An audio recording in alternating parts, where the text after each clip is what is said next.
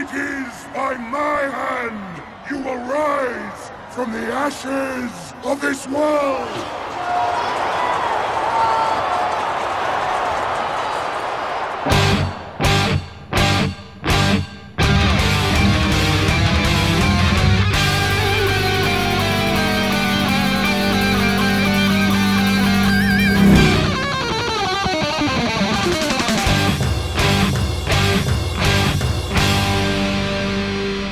Welcome to the Mad Max Minute. It's coming. Get ready for Mad Max Fury Road, 1 minute at a time. I'm Rick. And I'm Julia. And today we're talking about Minute 9, which begins with Immortan Joe giving us a rundown of Furiosa's to-do list. And it ends with Joe opening some valves. Wrapping up the week with us from the Mile High City are Crystal Beth from the Fifth Element and George Hendricks from the Mogwai Minute. Hello. Hello. George, I knew you were going to be here today. You did not. I know, I was still surprised. We have bits, folks. I love a good callback. I love the smell of callbacks in the morning. Besides, George, you're always a very surprising person. I am. I surprise myself most of the time. Like, oh, that was me.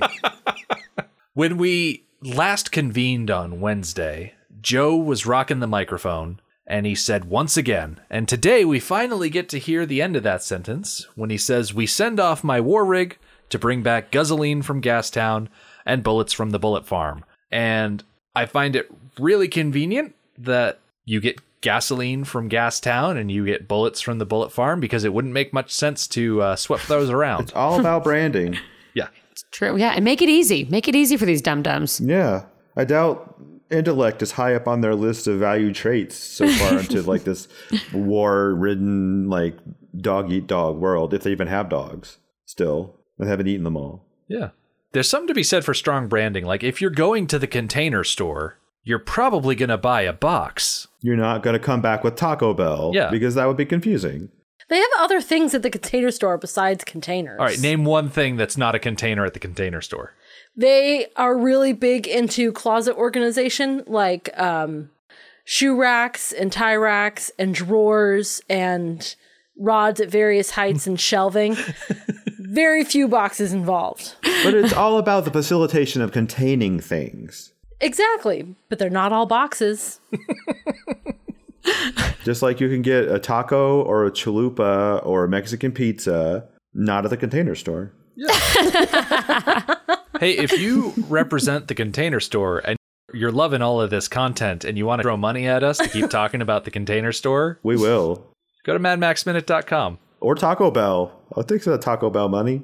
I'm going to start calling my tacos containers. They're meat and cheese and beef containers. They are. Yes, it they feels like are. it's a natural fit for the Container Store. Quick side note. I saw a thing online that said that a hot dog is not a sandwich or a burrito, but a taco. Yeah, that makes sense. Well, it is the same, like, general shape. Mm-hmm. Well, it's definitely not a sandwich. Who was saying hot dogs were sandwiches? Oh, that's just weird. Or unless it's an open-faced sandwich. Well, what if your bun accidentally splits at the bottom, so it's two separate pieces now? Then it's a sandwich. Which I hate. Yeah. I hate when it does that. I like my bun to cup. Oh, you know what? I throw away the bun. I like the bun to cup my wiener. When it comes to hot dog buns, Crystal takes a very Immortan Joe. If it doesn't work, it gets thrown out. Yep, I find the highest point of whatever barbecue I'm at. I yell out the war cry, and I toss it over the edge with absolutely no remorse. Unless, of course, I made the bun, and then I just tuck the bun in the back and kind of hide it a little bit and expect it to do smart things for me. I find it interesting in this opener that Joe says, "We send off my war rig," whereas in all of the other statements he's about to make, he uses the first person I. And I have to wonder, like, is he trying to make the masses feel more included? Like, all of us together, we are sending the war rig out to get supplies. Well, that's how you run a totalitarian society. You make everyone think everyone is doing everything with you, but they're really doing it for you. So you got to give them that nod of we, and then like, but I'm going to benefit from this the most. Except when I send you guys off to die for stuff, then you'll benefit from all this stuff. Do the bullets and the gasoline and all that. Just to keep the hierarchy established. Just so everybody remembers their place. Yep. We, but don't get too big-headed about it. It's really about I. So he continues, after he mentions the different stops along the way, that once again, he salutes his imperator, Furiosa. And I think we've all made this Harry Potter related joke, so everybody together. It's not Fury, or no, wait, hold on. It's not Furiosa. It's not. Furiosa. It's Furiosa. Furiosa, not Furiosa. That's great. So what happens when I don't practice ahead of time? I screw up my own joke. Furiosa, not Furiosa. That's so funny. Shout out to Harry Potter Minute. They would think that was hilarious. Harry Potter Minute. So Furiosa, as we mentioned at the beginning of the movie and several other times over these minutes before getting to this point, is played by Charlize Theron. She is best known, according to IMDb, for her roles in Monster in 2003, where she played Eileen. This movie here, also Snow White and the Huntsman in 2012, where she played, I think, the Evil Queen, something like that. And then also in 2017 for Atomic Blonde, where she played Lorraine Broughton. That was fun. I really liked her in The Italian Job. I liked her in The Italian Job as well. Yes, that was a good one. And Mighty Joe Young. Hello. I know I've seen Mighty Joe Young, but I don't really remember it. It's got a big old ape in it. It's a big old monkey movie. Yep, it's really good. It's cute. Now, in my memory of Charlize Theron, Monster really is the movie that propelled her into Yeah, she won an Oscar for that. superstardom. Yeah. Or nominated. Or did she win? I know Halle Berry won for that. Yeah, she won. And then it was like, when a pretty person becomes an ugly person, that's how Yeah. you get an Oscar. Yeah. There's a lot of memes about that. Did she win anything for this movie? I don't believe A so. lot of props for being a badass. Yeah. Charlize Theron was born in Benoni, a city in the greater Johannesburg area in South Africa. She is the only child of Charles and Gerda Theron. She was raised on a farm outside the city and is of Afrikaner, meaning Dutch with some French, Huguenot, and German descent. Just a mishmash. She received an education as a ballet dancer, but there was not much for a young actress or dancer to do in South Africa, so she soon traveled to Europe and then the United States, where she got a job at the Joffrey Ballet in New York. She was able to work as a photo model. However, an injured knee put a halt to her dancing career, kind of like Cate Blanchett in The Curious Case of Benjamin Button. Yes. Yeah. But it was modeled on her life. In 1994, her mother bought a one-way ticket to Los Angeles, and Charlize started visiting all of the agents on Hollywood Boulevard, but she didn't have any luck. She actually got noticed when she went to a bank to cash a check for $500, but she couldn't do it because the check was from out of state. And so she became furious with the bank teller and started shouting. And it's then that an agent noticed her and gave her his card. And it pretty much went from there. Like, she started getting gigs after that. Man, I get mad all the time. What the heck? And no one notices me for anything. So her first on-screen role was in 1995's Children of the Corn 3, Urban Harvest. Wow. A non-speaking Awesome. part with 3 seconds of screen time. She followed that up in 1996 with 2 Days in the Valley as Helga Svelgen. That's a great movie. That landed her the role of Tina Powers in That Thing You Do, Oh, yes. which was cool because she had a massive crush at the time, probably still does, on Tom Hanks.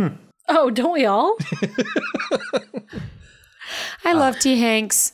Since then, she has worked very consistently in films and television, and on February 29th, 2004, she won her first Academy Award, a Best Actress Oscar, for her performance in Monster. There she gets it. There she gets it. I'm an angry homicidal lesbian. Give me my award. Fun facts about Charlize Theron. She is a half an inch taller than Tom Hardy at 5'9.5". She is the second actress behind Kim Basinger to win an Oscar after appearing naked in Playboy. Oh. And she was considered for the role of Satine in Moulin Rouge, but Nicole Kidman, who went on to receive a Best Actress Oscar nomination for her performance, was cast instead, probably because Charlize Theron cannot sing. Which we learned on Saturday Night Live. Well, in her defense, Nicole Kidman couldn't either, so. sorry, Nicole. There's a monologue from Saturday Night Live when Charlize Theron was hosting for the second time where they do the whole performance about how she can do all of these amazing things. Like, she's done humanitarian work and everything like that, but she cannot sing Yes. to save her life. She's beautiful. Stop. She's charitable. Come on. That is true. It seems she can do everything, but there's one thing she can't do. I can't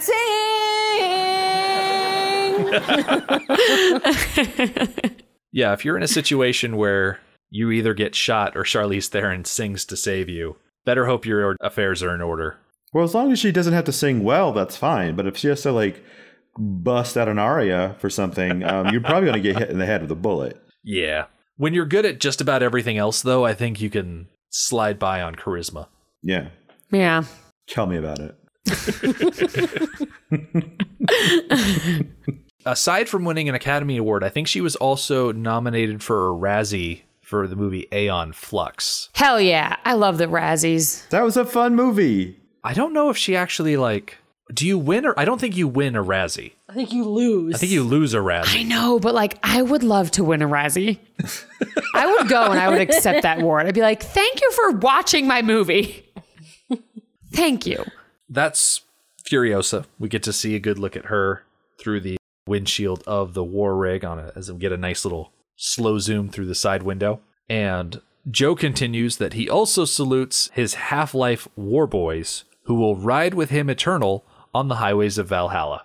I like that the guy in the middle, I'm sure that they did the artistic thing where they were like, all right, just raise your arms a little bit higher just so it looks cool. But it looks like he kind of forgot how to do it because everyone else always keeps their arms bent. And he's like, yay! And like, it's like he wants to start clapping.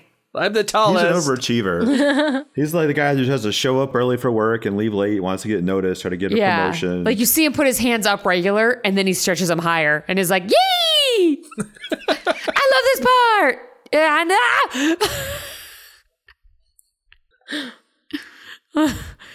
he's a silly guy. In the art book for the movie, they have a quote here from Hugh Keys-Byrne, who plays Immortan Joe, as I mentioned before. He talks about the war boys in character. He says, quote, "I'm faced with an army of people who are dying at a massive rate from the pollution of the environment.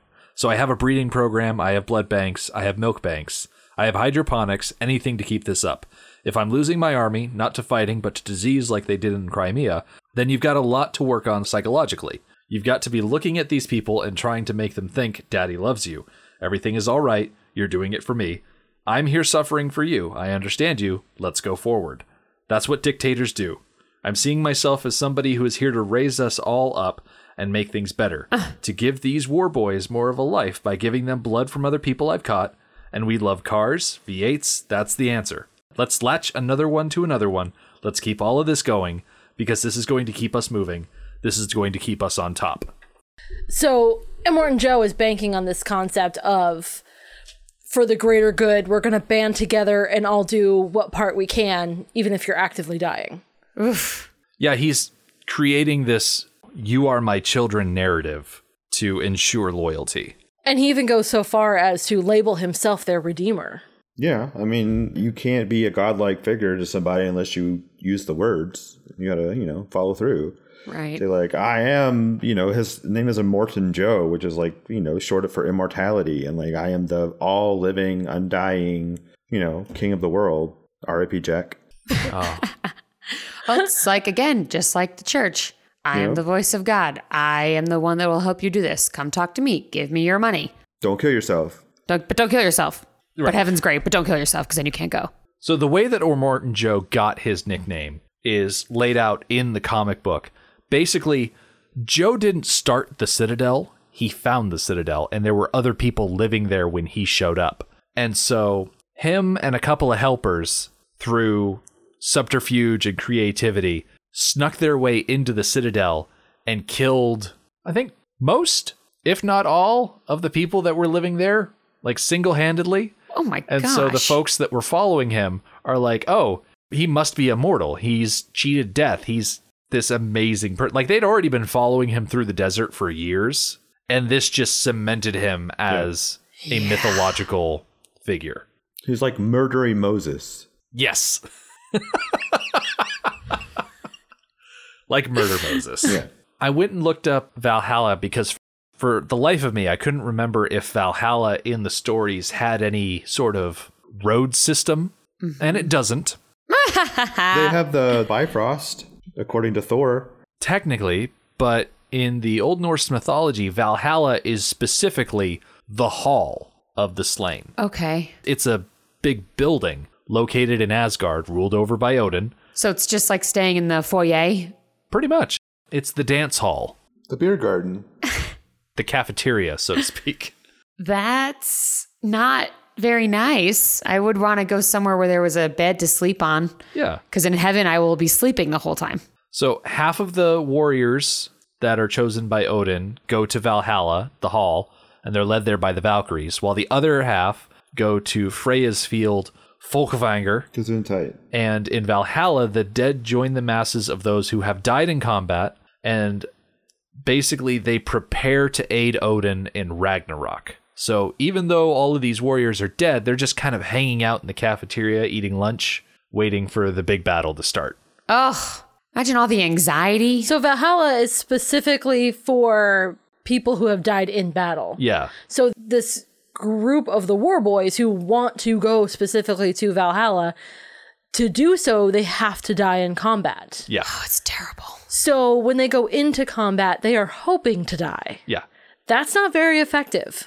No, you lose all your people. It goes back to the whole they're kama crazy, the play on kamikaze. Kama crazy. I mean, you see how many wretched are hanging out in the courtyard. If you start losing out on war boys, you can just pick out someone new, paint them white, and then boom, you got another foot soldier. Like, do you have cancer? Come on. How many tumors you got? You got enough? More tumors, the better. I just like the idea of Valhalla in Norse mythology being like, you've been chosen for the A squad, or the first string players. Like, sure, you died in battle, but only some of you are going to get chosen by Odin to join the, I don't even know. I'm sure there's a word for it that you can't pronounce. Varsity? Is that what I'm trying to say? Like you're good enough to be on the varsity squad. Thanks, Odin. For dying. Where's food? But then you kill them. So these war boys who are living a half-life, who are actively dying, if they manage to die of their diseases before they die in combat, they're screwed. Yep. Oh, gosh. They don't get to live, die, and live again. They just sort of They just die. disappear. Dying soft is not a good thing. This is really sad. Yeah. It definitely explains their enthusiasm for combat, though. I mean, they're brainwashed. It makes sense. Yeah, and it specifically explains Nux and his attitude towards going on the trip versus staying behind and getting fresh blood, which doesn't happen for a little while still. So while it's not specifically mentioned in this movie, the belief system that they all follow is just called the Cult of the V8. And it's got a couple of different aspects to it. There's the idea that Immortan Joe is this redeeming character who is going to pluck you up out of your half-life and restore you to this existence on the highways of Valhalla. There's a bunch of religious artifacts involved with it. There's the idea of the steering wheels that are hung on the altar of the V8 and the ritual scarification and the chrome spray. It's all meant to pretty much emulate how precise and powerful a V8 engine is. Like, that's what they're modeling their lives after. Okay. Thank God they didn't find like a MacBook or like a PC or something along the way. Or Tesla. Yeah. I can't imagine what this movie would be like if they were the cult of the Tesla. Very quiet. Very smug. But they would run out of gas and it would be more of a problem. Finding a charging port. Where's the nearest charging station? Oh, there isn't one. We have to go to charging station town. It's called Leshkralux. So with the declaration that he is their redeemer, and it is by his hand that they will rise from the ashes of this world, everybody down in the crowd, they start cheering. They're all excited. Yay, redeemed. But as we take a closer look at these wretched, it seems that they're not really there specifically for the preaching. They're here for something else. There's one old guy, wretched in particular, and he's got this pair of sunglasses, and he's standing next to these other people, and he's like, "It's coming. It's coming. Get ready." Coming. Ah. This old guy, so freaking excited with his lazy eye. I feel bad for this casting call. You're like, any uglies? Ooh. Well, anytime you cast for the wretched. Yeah. Oh, you confused me when you said sunglasses because he's got binoculars. Oh, And I did was I say like, sunglasses? Yes, Yeah, you did. I was like, Sunglasses. I gotta go back and find that. Binoculars. With those binoculars, we get the classic done before circular binocular view. just so that we know. Before that, we get a woman over that shoulder who's wearing a tank top, but it's so weirdly shaded that it looks like her skin. So it looks like for a good chunk of this, the seconds as they're panning closer to the guy with the binoculars, that she is a nude woman from the waist up with no nipples. Oh my goodness, yes. It's very disturbing. They could have been taken. Only slightly less disturbing than the guy right behind binoculars guy, who has got to be the skinniest, scrawniest, dirtiest man I've ever seen in my life. Oh, he must be so hungry. I wonder if they painted his ribs to make it look more gaunt or if that's just real. I'll bet they painted it. I'll bet he's painted. I'll bet he's a thin man, a very thin man who has been painted. I hope so. Otherwise, get him to craft services, am I right? Yeah. Get him some pasta. There's someone over the binocular guy's left shoulder, and I think it's a lady. Who looks like she's wearing a lady mask? She's got like tumors or burns down like the entire right side of her face and down onto her neck. And she's got I Love Lucy hair. Oh no, you're Oh, no, the one on the other side. Oh, you The other mean side. behind her. Yeah, you mean... yeah. I'm not talking about I Love Lucy there. Yeah. Behind the elbow. Oh, yeah, I see her. Yeah. She's been cooked. Yeah, She she's looks in like bad she was shape. an extra in Gummo. Oh, gosh. There's no one in this crowd that's in a particularly good situation. Well, I feel like, okay, so if you're looking at the main four, so we've got the guy that looks pretty healthy and fit on the left. We've got the soccer mom in her 50s, Lucy, no tooth, skinny, blisters, and then just the other lady. The woman that's up between Fit Man and Redhead, that's like, oh, and she's got her pan. I feel like if you cleaned her off, she'd be really pretty. Gave her some teeth. No, she has teeth. All of them? All of them. Yeah, okay. She's got an intact upper layer. Yeah. She's right between Fit Guy and Blind Guy Longbeard, right? Yeah. Yeah. I love the way that I name these people. It just really humanizes them, makes them feel like fully fledged out individuals. She's got good cheekbones. She's got good jaw. She's got all her teeth. Looks like most of her tumors are on the inside. Gosh, clean her up and make her a wife. What I really like about the Wretched is that some of them have these big canopy turtle shell things. Yeah. And I think that's a little shelter. Like when they sit down in the dirt, they put it in the dirt and it becomes like a little lean-to for them. Yeah, you see when the war rig's coming back, you see someone pop up out of the ground with that on him. You can bet that there's probably a lot of competition to try and get to the front of this crowd. Oh, yeah. So these are the cream of the crop. Oh, God. These are the strongest. That's sad. I guess you're talking about a very specific strata of individual and ability. And yeah, I think these are the ones, like you said, that are the cream of that particular crop. Or the ones that get up early and stand in line and they're like really serious about queuing here, where they're like, well, they were here first. Like those people that always seem to get there before you for concert tickets. Exactly. Like, how did you do that? I've been waiting. This is like post-apocalyptic Black Friday. Well, if you notice that there are the people on the other side, whenever there's a path, they don't try to cross it. I know it's probably for filming purposes, but you would think that there would be more of a mad rush up to it instead of this slow zombie walk. Shuffle. Yeah. So Joe's up there at the top, and he's looking down on everybody Waxing messianic. like he do. And he flips these big old switches. And we don't get to necessarily see the final result of that switching because the minute cuts off. But you get a little bit of a peek of water flowing out of those pipes. Although it's really white and frothy. So we hope it's water and not mother's milk. Oh, Yep. gosh. Pouring that much water out already is going to get everywhere. But I can only imagine, How sticky everything will get if they're all covered in mother's milk. yeah. Oh, God. Dairy in the creases. Yeah.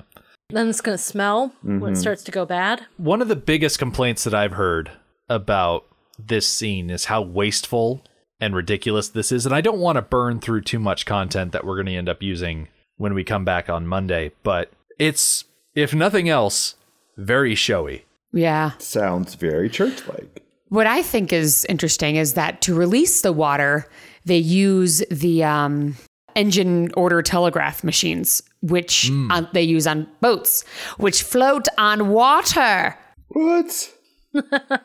They do not. They do sometimes, unless they sink. R.I.P. Titanic. Oh. That's now 2 Titanic things in this episode. Yeah, Titanic is the number one movie that I think of when I think of where I've seen these type of valves before. Yep, Oh, yeah. Absolutely. I mean, who doesn't? It's that pervasive in our culture. I do find it curious that they appear to have been molded into the rock, which is weird. Maybe this rock was a boat. Maybe it's my not rock. God. Maybe Don't it's rock wood. the boat. Oh my God.